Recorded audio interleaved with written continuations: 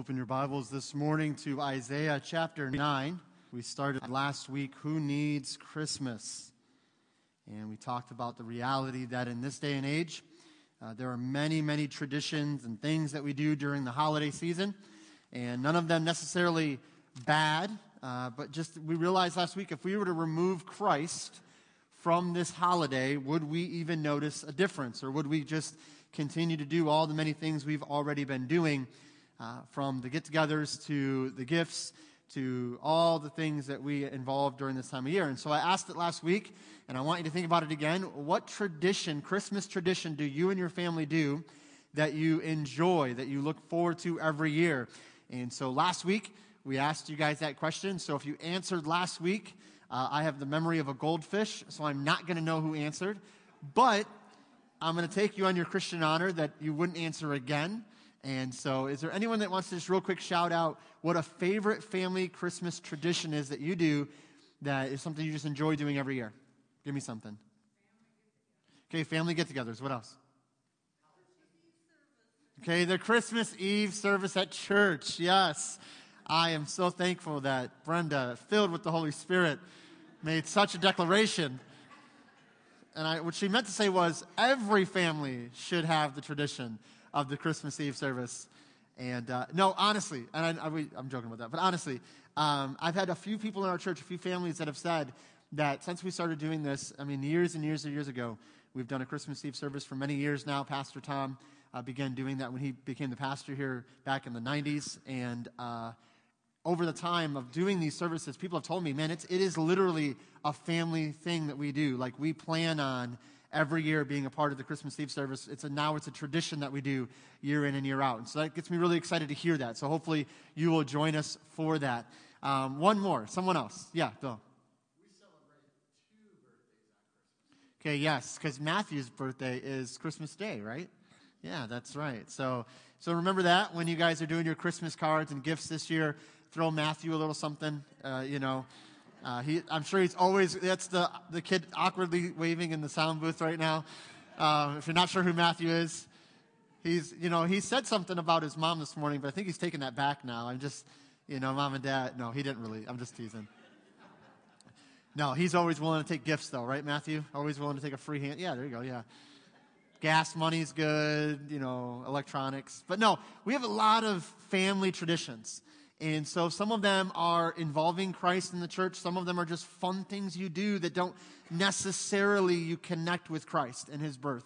It's just something that you do that's fun. I know some of you guys have family Christmas parties where you do like ugly sweater parties, or you do different things like that, or you do different things that are just fun things to do. Those are all good and great, and keep doing them and do more of them.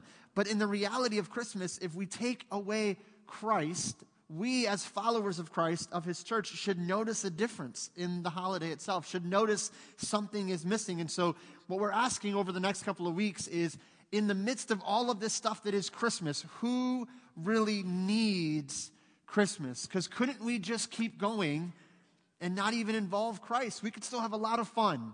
If we're being honest, let's be real. We can have a lot of fun at a family get-together and not even mention Christ. It's possible, right?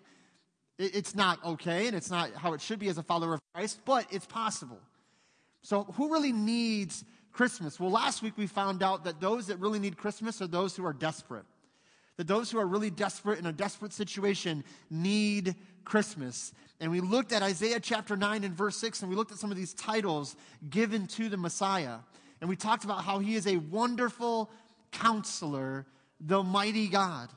We went over to Luke chapter 1, and we talked about Mary's praise to God, to the Son of God for the birth of the Messiah. And she declares that he is her mighty God. And she gives many, many reasons. We looked at 12 reasons last week how we can turn our worry into worship when we're in a desperate situation. Because ultimately, if you are in a desperate spot, you need Christmas. And so this morning, I want to go back to Isaiah chapter 9. Again, last week we discovered that those that are desperate need Christmas because, as Isaiah says, Christ is wonderful. He is wonderful. He is the counselor. He is also the mighty God. I wanted to share this real quick before we read the verse together in regards to this phrase, the mighty God. J. Vernon McGee said about the name Mighty God this, and I thought it was perfect. It says, that little baby lying helpless on Mary's bosom held the universe together. That's a mighty God.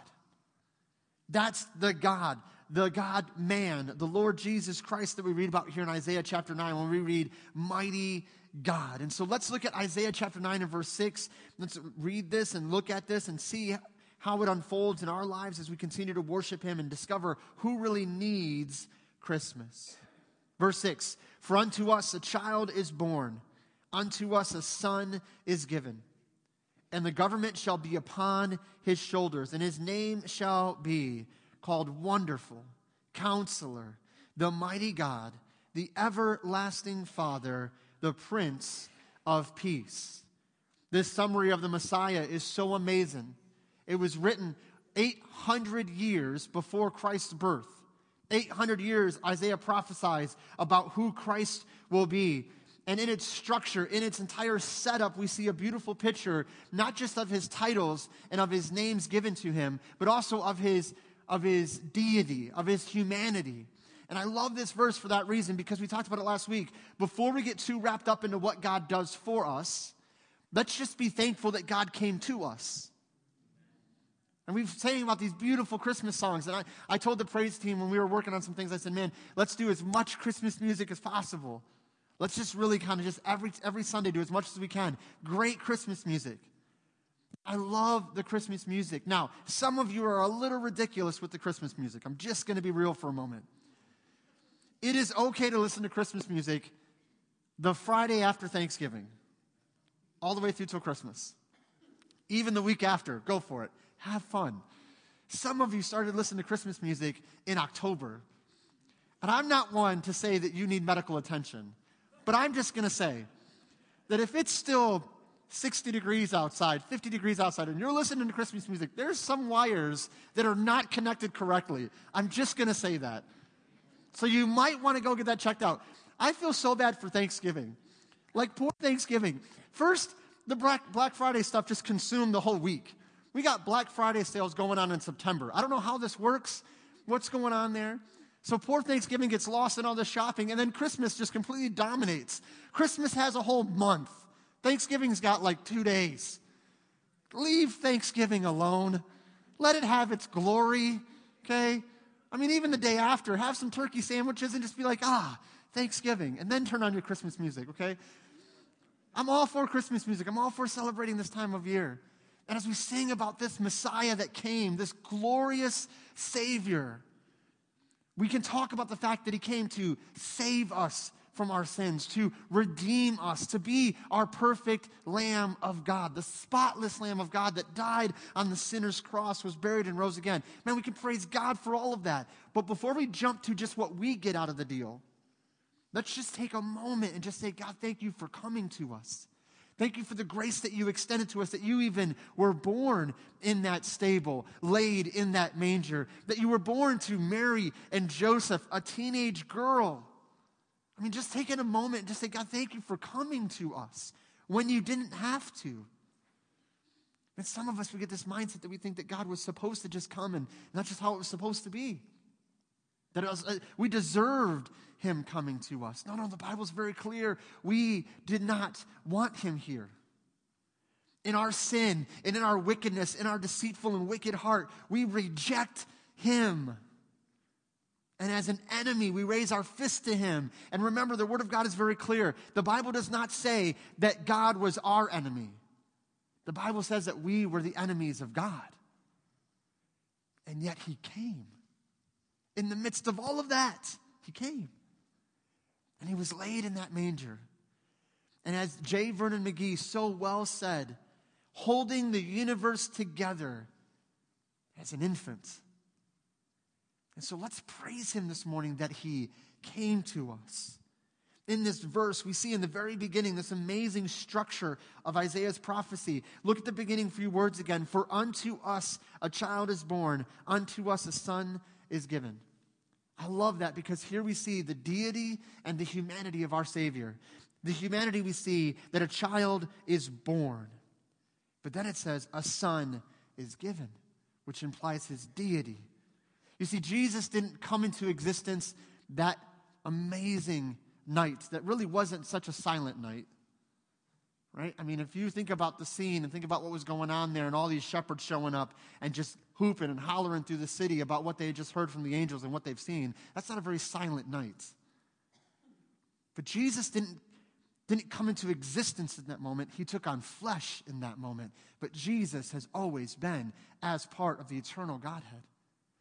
And so a son being given refers to the Son of God being given to mankind as a gift of his grace.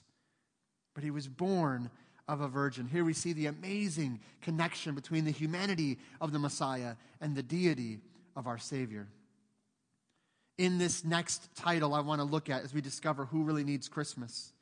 We talked about the wonderful counselor. We talked about the mighty God.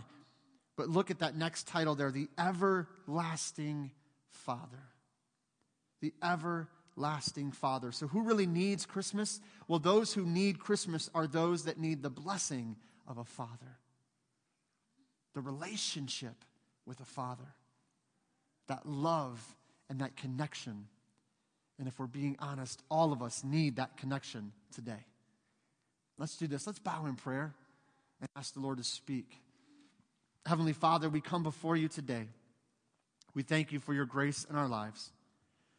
Lord, we ask that as we gather together today and as we worship you, that you would be our focal point, that you would be the one that we look to, that we would recognize and honor you for your grace, for your compassion and your mercy. Lord God, that you came to this world over 2,000 years ago, born of a virgin. Thank you for coming to us when we were so undeserving of your love. And we pray that as we worship you this morning and as we look into these titles today and these descriptions of who you are and what you came to do, I pray that we would see you as truly our everlasting Father. And I pray that if anyone in this room right now needs the blessing of a father, that they would surrender to you and allow you to lead them and guide them and comfort them. And so, Father, for the ones that know you, I pray that they would take this message to those around them. That this isn't just for us in this room, but this is for those at work. This is for those at school. This is for those in our neighborhood that couldn't make it today, that didn't want to come today. Then, Father, may we go be the church to them. May we hear what you have for us in your word. Soak that up so that we can give it out to those around us. Father, we thank you for your love and your affection, and we ask this in Jesus' name. Amen. When you see this phrase here, the everlasting Father, some confusion might appear here when we read this title. And we might ask the question, first and foremost, is Isaiah saying that Jesus and the Father are the same? That Jesus the Son and God the Father are really one and the same? Again, this causes some confusion about the Trinity and what the Trinity really is. But I want to declare to you that there is no contradiction here between this verse and the weight of Scripture. There is no confusion here, really, when you understand what Scripture teaches about this beautiful Godhead called the Trinity. So to understand, first and foremost, what we're talking about here, I want to kind of break this down a little bit, give you a little bit of background, and then we'll kind of unfold this and unpack this and how it practically applies to our lives. But I don't want you to leave confused this morning, and I want you to leave kind of misunderstanding. So what does Isaiah mean when he says the everlasting Father? How can Jesus and the Father have the same title? First and foremost, the Trinity is described as God the Father, God the Son, and God the Holy Spirit. Basically, if you had to break it down this way, it's not like an egg. It's not like a peanut butter and jelly sandwich. Okay? I don't know if you've ever heard this, some ridiculous ways to try to describe the Trinity. It doesn't work. Okay? Because a peanut butter and jelly sandwich is not the Trinity. It's pretty straightforward, right? I mean, I like a good PB&J like anyone else, but it's not the best representation of the Trinity. So what is the greatest representation of the Trinity? There isn't one other than what we find in God's Word. Because ultimately, our small little human brains cannot fully comprehend all the vastness that is the Godhead. And that's completely okay. Let that be okay. Some of you are like, oh no, I got to figure it out. No. Don't try to figure it out. Just look at Scripture, take what it says, and say, man, praise God for His amazing glory. That He is the Trinity. He is existing as a triune God. Here's how I would describe the Trinity, and this is kind of a paraphrase or a summary from Charles Ryrie's theological studies and kind of how he describes the Trinity in a graph. And I didn't want to put the graph on the screen, or I just wanted to describe it to you, and then we'll kind of go from there. Basically, the Son is God, but the Son is not the Father or the Spirit. The Spirit is God, but the Spirit is not the Father or the Son. And the Father is God, but the Father is not the Spirit or the Son. So why then, if they are three distinct personalities in what we call the Godhead, the Trinity, they're all equally God, but equally distinct in their own personalities, their own positions in the Godhead, then why then does Isaiah call Jesus the Son, the one-born Messiah? So we're not talking about the Father, God the Father. We're talking about God the Son, because he says a child is born. Well, Jesus is the only one that was born that fits this description. Then why does he say the everlasting Father? The best way to translate this title is really the Father of eternity. The Father of eternity.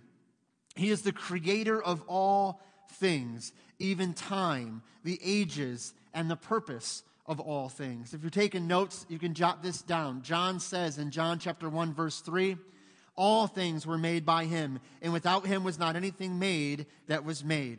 He tells us that in the beginning, the Son was there in creation. In the book of Genesis, we see God the Father, God the Son, and God the Holy Spirit all equally involved in creation. And here, Jesus is given the title of Everlasting Father, or the Father of eternity, of the ages, of all of time, and all of creation. Also, Paul is writing in Colossians chapter 1, verse 16, when he says, for by him were all things created that are in heaven and that are in earth. So let's just stop for a moment and let that sink in. Because if you are at a point in your life right now where you feel a little overwhelmed, you feel a little bit discouraged, a little bit kind of, I don't know what to do, I feel a little hopeless, your Savior, your Messiah, is the creator of all things. Nothing that was made would not have been made without Jesus.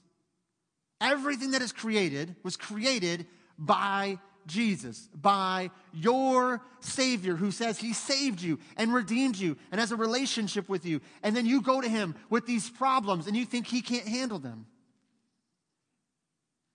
Paul says, for by him were all things created that are in heaven and that are in earth. So, reality check. Can he handle your bad day? Can he handle your checkbook when it doesn't quite look like you wish it looked? Yes. Can he handle that rude person that was mean to you, that you want to be really mean to, but you also want to be loving and gracious to? And you go to him and say, God, I don't know what to do. Can he give you the strength to do the right thing? Absolutely he can. Man, we sell our Savior short all the time. And we don't even mean to. We just get so wrapped up in our own thinking and we think, oh, God can't handle this or God can't do that. Man, he holds all things together. And he is your Savior. He is the Father of all eternity, of all ages, of time itself. Man, I don't know if there's anything more mind-blowing than the God that created time, taking on flesh and submitting himself to the very time that he created. It's amazing when you think about all that Jesus did when he came to this world, and he is the everlasting Father. You see, Jesus is the originator of eternity. To the Jews, the term Father means source or originator. Source or originator. This is why Satan is called the father or the originator of lies. Because he is the origin of lies. He is the beginning of lies. And therefore the Jews would say he is the father of all lies. Adam is also seen. Go over to Romans chapter 5. Romans chapter 5. Adam is seen as the father of all living as well as all dying and sin. Satan is the father of lies because he is the originator of lies. Adam is seen as the father of the living, but as well as the dying and sin. Romans 5 and verse 12. Wherefore, as by one man sin entered into the world, and death by sin, and so death passed upon all men, for that all have sinned. Who is this one man that was the conduit of sin from him to the rest of humanity? It is the man Adam in Genesis. So was Adam a real figure then, or was he just a figurative kind of representation of humanity? Paul seems to believe that historical evidence would support that he was one real man, a real human being that existed really in time. And so if Paul's quoting Genesis as early as chapters 1 and 2 and talking about Adam in a real sense as a real man who really sinned, then man, I think maybe we can give a little bit of a weight to then the rest of the creation accounts and actually take what Scripture says about creation as fact. Well, no, but you don't know, brother. I mean, a lot of people, they don't believe that stuff. They don't believe that's how it happened. They don't believe it can happen that way. Here's the reality check. I don't really care what other people believe. All I care about is what does the Bible teach about it? And the Bible seems to declare, Paul's word says Adam was a real man. If he wasn't a real man, how could he have sinned? And why does it say one man, not all men? It identifies one man. Because the rest of the text, we're going to find out there's another man that's mentioned, the God-man, Christ Jesus, who we know was really one man that really existed. But here we see Adam as being the father or the originator of sin and really of death. This is honestly so crucial because if you want to gain eternal life, then you must get it from the one that is the source of all eternity. Jesus Christ himself, he is the Father of all eternity. He is the Father or originator of our faith and salvation. Romans chapter 5, verse 18. Look at it with me. Therefore, as by the offense of one, judgment came upon all men. There's that idea of one being judged, Adam being judged. Came upon all men to condemnation, even so, and this is the good part. See, the part about Adam messing up, man, that part's kind of sucky, right? Like, let's just be honest. You read that and you're like, oh, Adam. Can I give you a little bit of an encouragement? You would have done the same thing Adam did. Most likely. Some of you are like, oh, no, brother. No. I would have corrected my wife.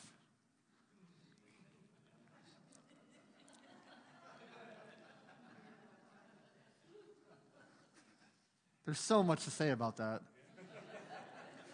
I'm going to let that just lie out there a little bit. Let's just be honest that you would do the same thing Adam did. Because if your wife looked at you and said, oh, honey, this fruit's so good. You want some? You'd be like, yes, dear. Okay? Because, men, listen, we're not real bright. Okay? We're not. And so just admit it. Okay? You would have done the same thing Adam did. And so we read that and we're like, man, why couldn't he have done the right thing? But look what the verse goes on to say. Here's the blessing in the verse.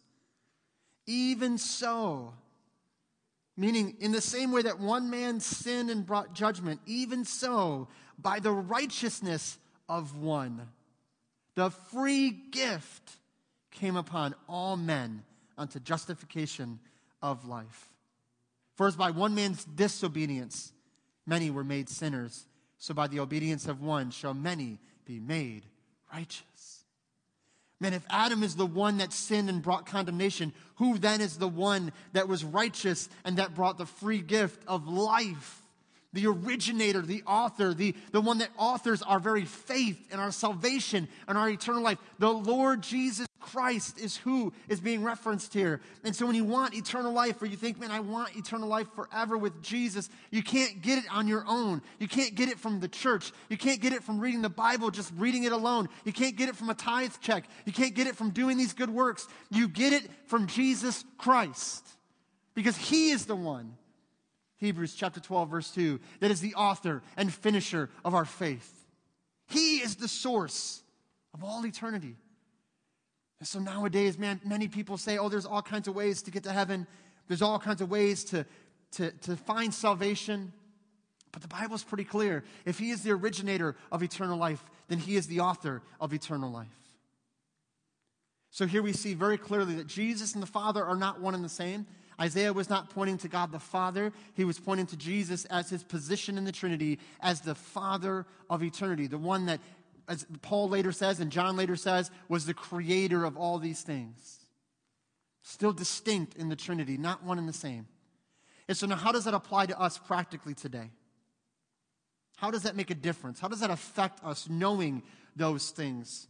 I mean, at the end of the day, who really needs Christmas? It's great to think about him being the eternal Father, but why does that affect me, or how does that affect me? Well, to be honest, people who need Christmas are people who need the acceptance of a father. The acceptance of a father. Now, for some, this idea might cause you some discomfort. For some, the idea of Jesus being a father figure is hard because our earthly fathers were not good or positive influences in your life. Let me just be real for a moment. If you're here and you had a father that was not a good influence, not a Christ-like example, not a positive role model in your life, then the idea of seeing Jesus as our father figure, this father of eternity, this originator or source of eternal life, that might cause you some uneasiness. You might really wrestle with that and think, you know what, if my earthly father was like this and he's supposed to be a father, then I don't want anything to do with him. I want to encourage you and I want to comfort you that through Christ, by putting your faith in him, your acceptance is full. He receives you as his son and as his daughter. Some of us struggle with trusting Christ because we did not receive acceptance from our earthly fathers. We had to be on a very conditional basis. Our fathers accepted us and loved us when we did what they wanted us to do. When we pleased them, then they loved us. When we displeased them, then they were harsh and cold and indifferent to us because they were working off a conditional love. And let me tell you and guarantee you by the word of God, God the Father and his Son, the Lord Jesus Christ, the Father of eternity does not work that way. Does God's heart break when we sin? Is God displeased when we violate his law? Yes. But does his love ever cease? No. Does his acceptance ever stop? No. Is his grace ever exhausted? No. But he accepts us and he receives us just as we are by his grace. And then he begins to change us and mold us and shape us. And if you grew up with a dad that was more of a conditional thinking, more of a you do this or I do that, or just a harsh man, I'm not going to ask you guys to raise your hands, but some of you maybe had very harsh dads in your life. That they were just they worked hard and they were good guys, but they were just mean sometimes. Maybe somebody in here had a dad that actually went a little too far with the discipline. That took it just a little too far, and man, that scarred you, and that you're left with that now. Man, listen, I know your dad may not have been perfect, but if we're being real, nobody's perfect. I'm not a perfect dad standing before you today. I don't do everything right. I was just sitting the other night with some other guys, and they said something about like not figuring out parenting real well.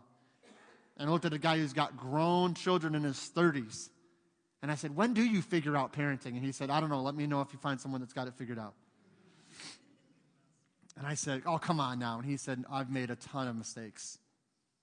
I've made a ton of mistakes. It's not about being perfect. Listen, if you had a dad that was like that, I'm not here to tell you that it doesn't matter, because it does matter. But I'm here to tell you that Jesus is greater. Jesus is better. Jesus is the perfect father figure in your life. And he will never forget you. He will never forsake you. He will never exhaust his efforts to redeem you and chase after you and come to you in your darkest and deepest hour. Some people think that either we aren't good enough or God won't accept me because I'm not good enough. So since my earthly father wouldn't accept me, how could Jesus accept me? Because Jesus accepts you based on what Jesus did for you, not on what you do for Jesus. That's the difference. And so I want to encourage you this morning, if you've been struggling with that in any way, shape, or form, I've shared my testimony before. But my dad left when I was really, really young, maybe 2 years old. I'd never met the man. But everything I heard about him, I did not like what I heard. I mean, just abusive to my mom and stole money and all kinds of crazy stuff. And for a long time, I hated this man that I never met. My mom would tell me stories. One time, she was pregnant with my older brother, and he shoved her down some steps and broke her leg. Try telling a 14-year-old boy that about something that hurt your mom that way.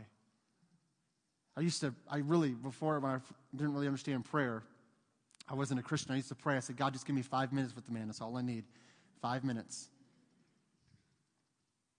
But you know what? The Lord had to break me of that. Because when I first started learning more and more about the Christian faith and I received Christ as my Savior, and then someone said, God wants to be your father. Man, that brought up feelings of abandonment. Well, my father left. My father didn't love. But see, I have a stepdad that came into my life when I was about 7 years old, and he showed me what it was to be a man, to love his family. He's not perfect. Man, we grew up in a strict home. Like, you ever hear kids say when the commercial comes on?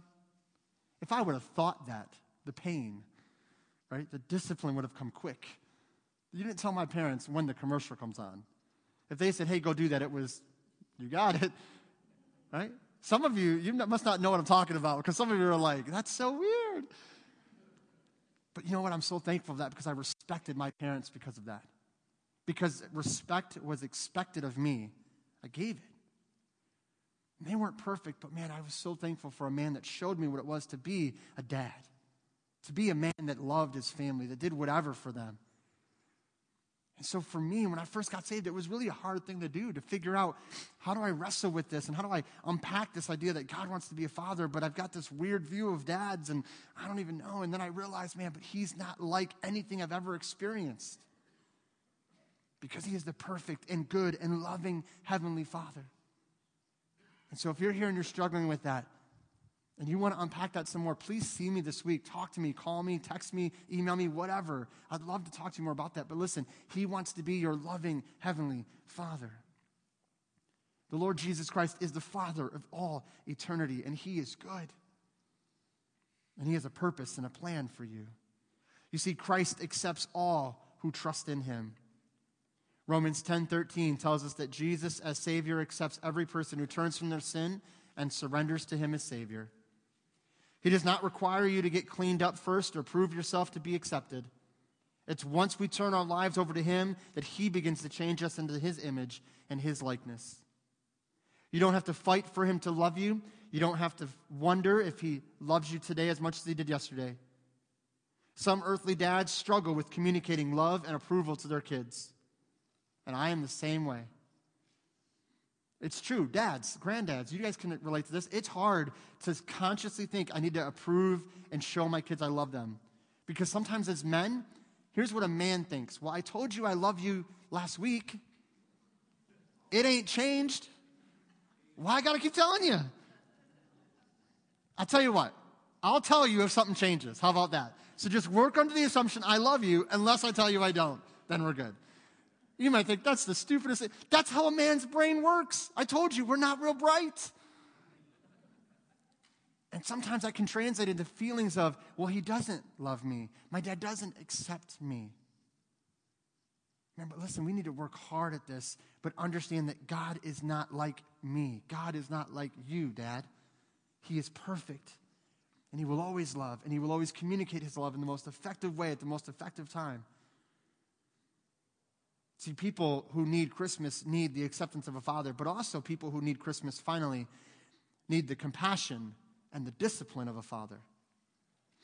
See, acceptance does not mean everything you do is right. Acceptance means even when you mess up, I still love you, but there's a consequence for that choice. That's what God shows us in his word.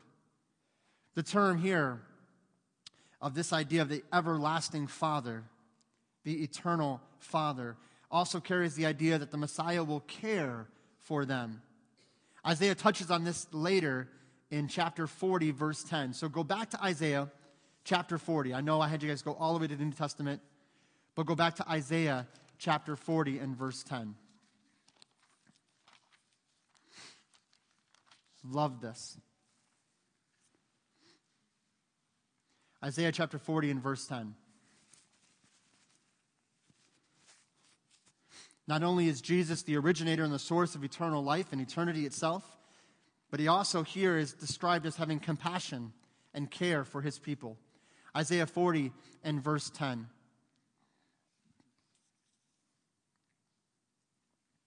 Behold, the Lord God will come with strong hand, and his arm shall rule for him. Behold, his reward is with him, and his work before him. He shall feed his flock like a shepherd.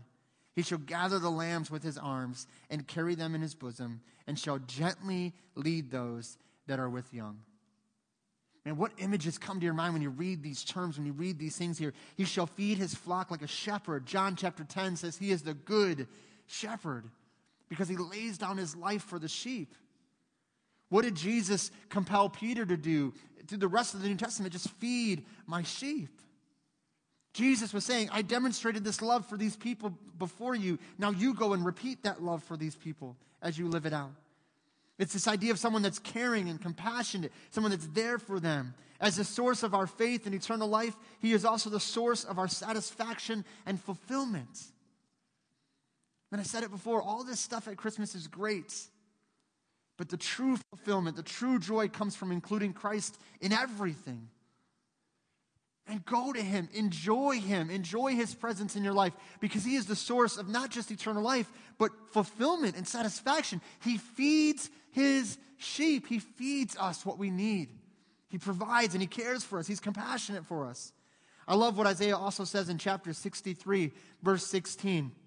I'm just going to read it to you. Doubtless, thou art our father, though Abraham be ignorant of us, and Israel acknowledge us not. Thou, O Lord, art our Father, our Redeemer. Thy name is from everlasting. Again, this is referencing Jesus, the Messiah. He is the Redeemer. He is the one from everlasting. And he says, listen, though everyone else forgets us, everyone else turns away, everyone else abandons us, you will never leave us.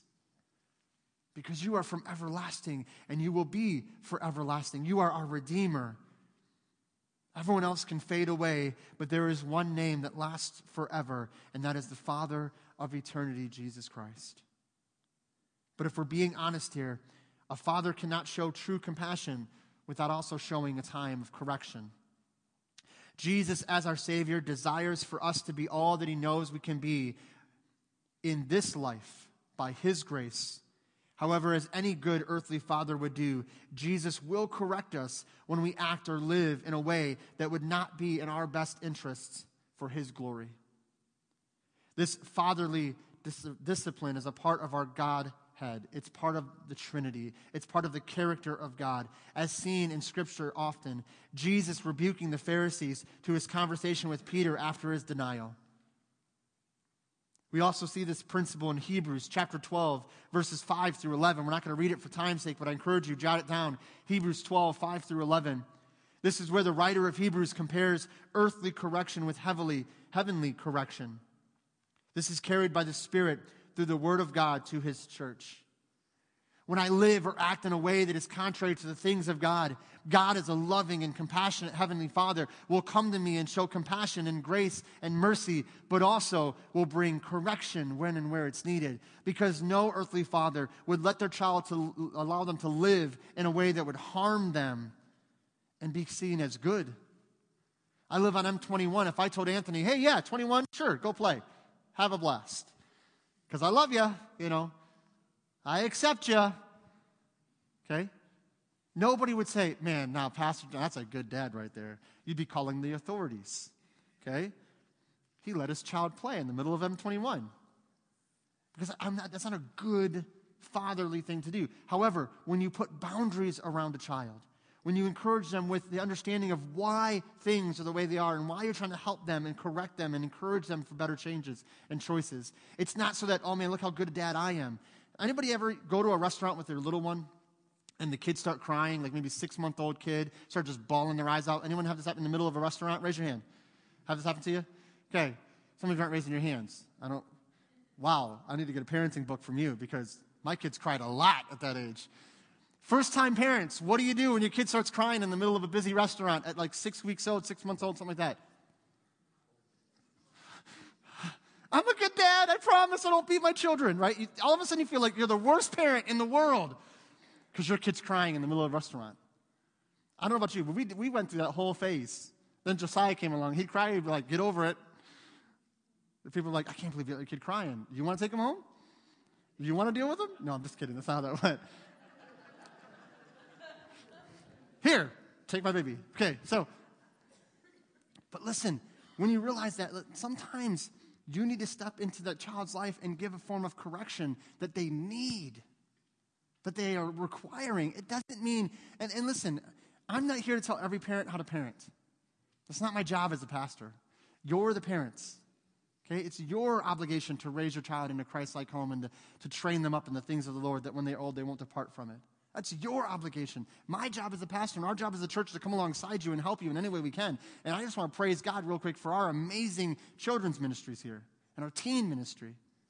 Man, every week, people are volunteering to work with your children and your grandchildren to instruct them in the things of the Lord, to encourage them in the things of God. And man, we are so blessed with great leaders that love these kids. Man, every Wednesday night when I get to see these kids just so fired up, this last Wednesday we did store. Man, we had like 3.5 tables filled with stuff. And it was so cool to see all these kids earning these Bible bucks and just getting so pumped up for the things of the Lord and just excited. Our student ministry, just loving on these kids. Because listen, at the end of the day, we need to encourage them and show them compassion and show them grace.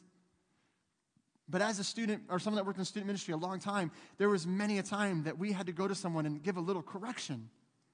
Get a hold of a parent or a grandparent and say, hey, we need to have a conversation. We see some things and we're really concerned about, and we want to come alongside you and help in whatever way we can.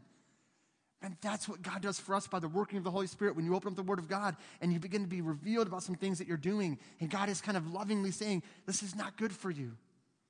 This is going to hurt you. This is going to destroy that relationship. This is going to do damage in a way that you can't understand. So I'm going to try to stop you as best I can, or encourage you to make a different decision.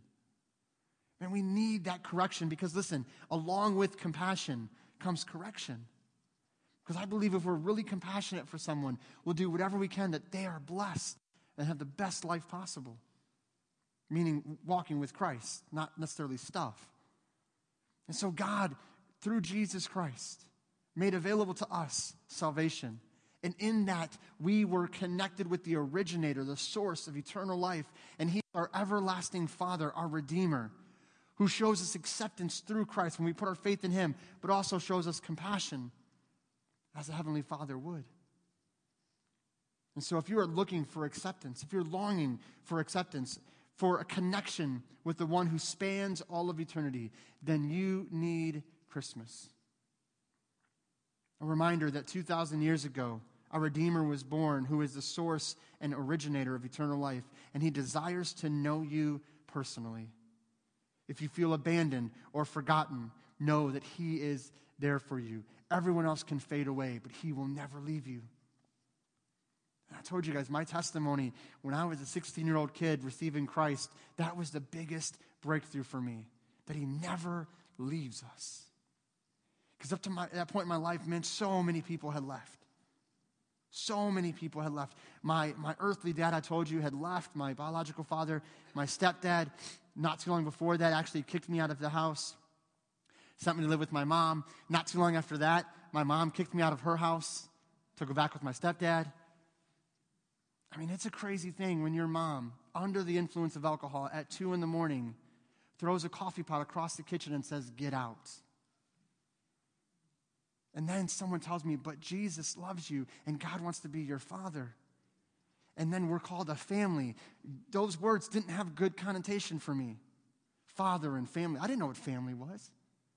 But man, then Jesus got a hold of my heart and the Holy Spirit began to open my eyes to some things, and I realized, man, this is like nothing I've ever experienced, and it's so much better. And now, praise God, my mom rededicated her life to the Lord before she moved up here. She rededicated to the Lord, was in Bible studies and stuff, went home to be with the Lord in 2007. My stepdad received Christ in 2003. We have an amazing relationship. My family is blessed. Man, we're not perfect, but man, it's so much better, and it's all because of the influence of Christ. And so I want to encourage you this morning, if you're here and you're longing for the acceptance of a father, then Christmas is for you. And if you're longing for that compassion and that correction that we all need, then Christmas is for you because He is the everlasting Father. Would you bow with me in a word of prayer as we spend just a short time in invitation?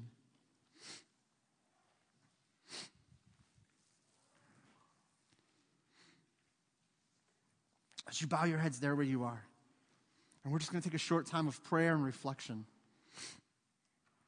I truly believe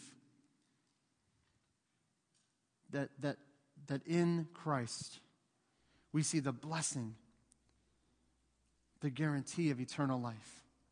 We see all that God wants to do through our lives because he is our heavenly Father. Jesus is our everlasting Father. And they give us the Holy Spirit to indwell us at the moment of salvation so that we can know this amazing Godhead, this amazing Trinity, that we can know the acceptance of a Father as we put our faith in Christ and Christ alone. And so here's what I want to encourage you with. If there's anyone here that is battling with this in any way, that you struggle seeing God in this light, seeing him as good, that he accepts you, that in Christ you are completely accepted, but also in Christ there will be times of correction that he brings into our lives by the working of the Holy Spirit, that there are times that he'll show us greater compassion than we've ever received, and his mercy and his grace will be poured upon our lives because he is a good and loving Father figure. Then I want to encourage you to come this morning and just bow a knee and just say, God, I need that in my life. I need to believe those things are true. But secondly, if you see those things in your life, then maybe you want to come and say, God, thank you for being the source of eternal life. Lord Jesus, thank you for being the originator of eternal life and offering it to me through salvation. Thank you for your grace that I can know you. Thank you for your compassion and your correction in my life. Because I know that when you correct me and you guide me and you lead me, it's for your glory and my blessing. And so however God is speaking to you, maybe you would just come in just a moment, just bend a knee at these stairs in the front and just spend the time with him in prayer, maybe there in your seats. Whatever God is doing, would you just respond to him? And if you don't know Christ as your Savior, if you've never personally put your faith in him, I don't know what's holding you back, but I'm guaranteeing you his grace and his forgiveness is for you. It can cover your sins. You can find forgiveness in eternal life. It doesn't matter what you did yesterday. It doesn't matter what you did this morning. What matters is what are you going to do right now with the knowledge you have that putting your faith in Christ will forgive you of all sins as you surrender your life to him.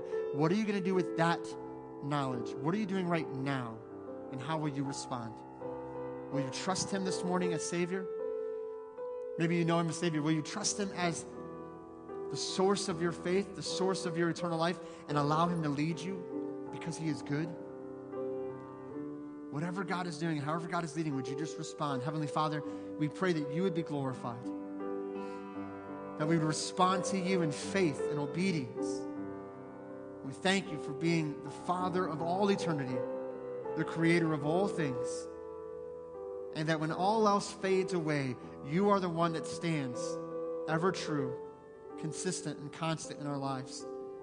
That you will never leave us or forsake us, that you are our Redeemer, and you are from everlasting to everlasting. And may we praise you this morning for all that you are, all that you have done, and all that you're going to do. And we ask this in Jesus' name. Amen. Would you stand to your feet this morning as we are led in a song of invitation? Would you respond? Do you want to come and pray and just thank him for all that he is as your heavenly Father, your earthly Father? Maybe he wasn't. Come and respond and praise him this morning.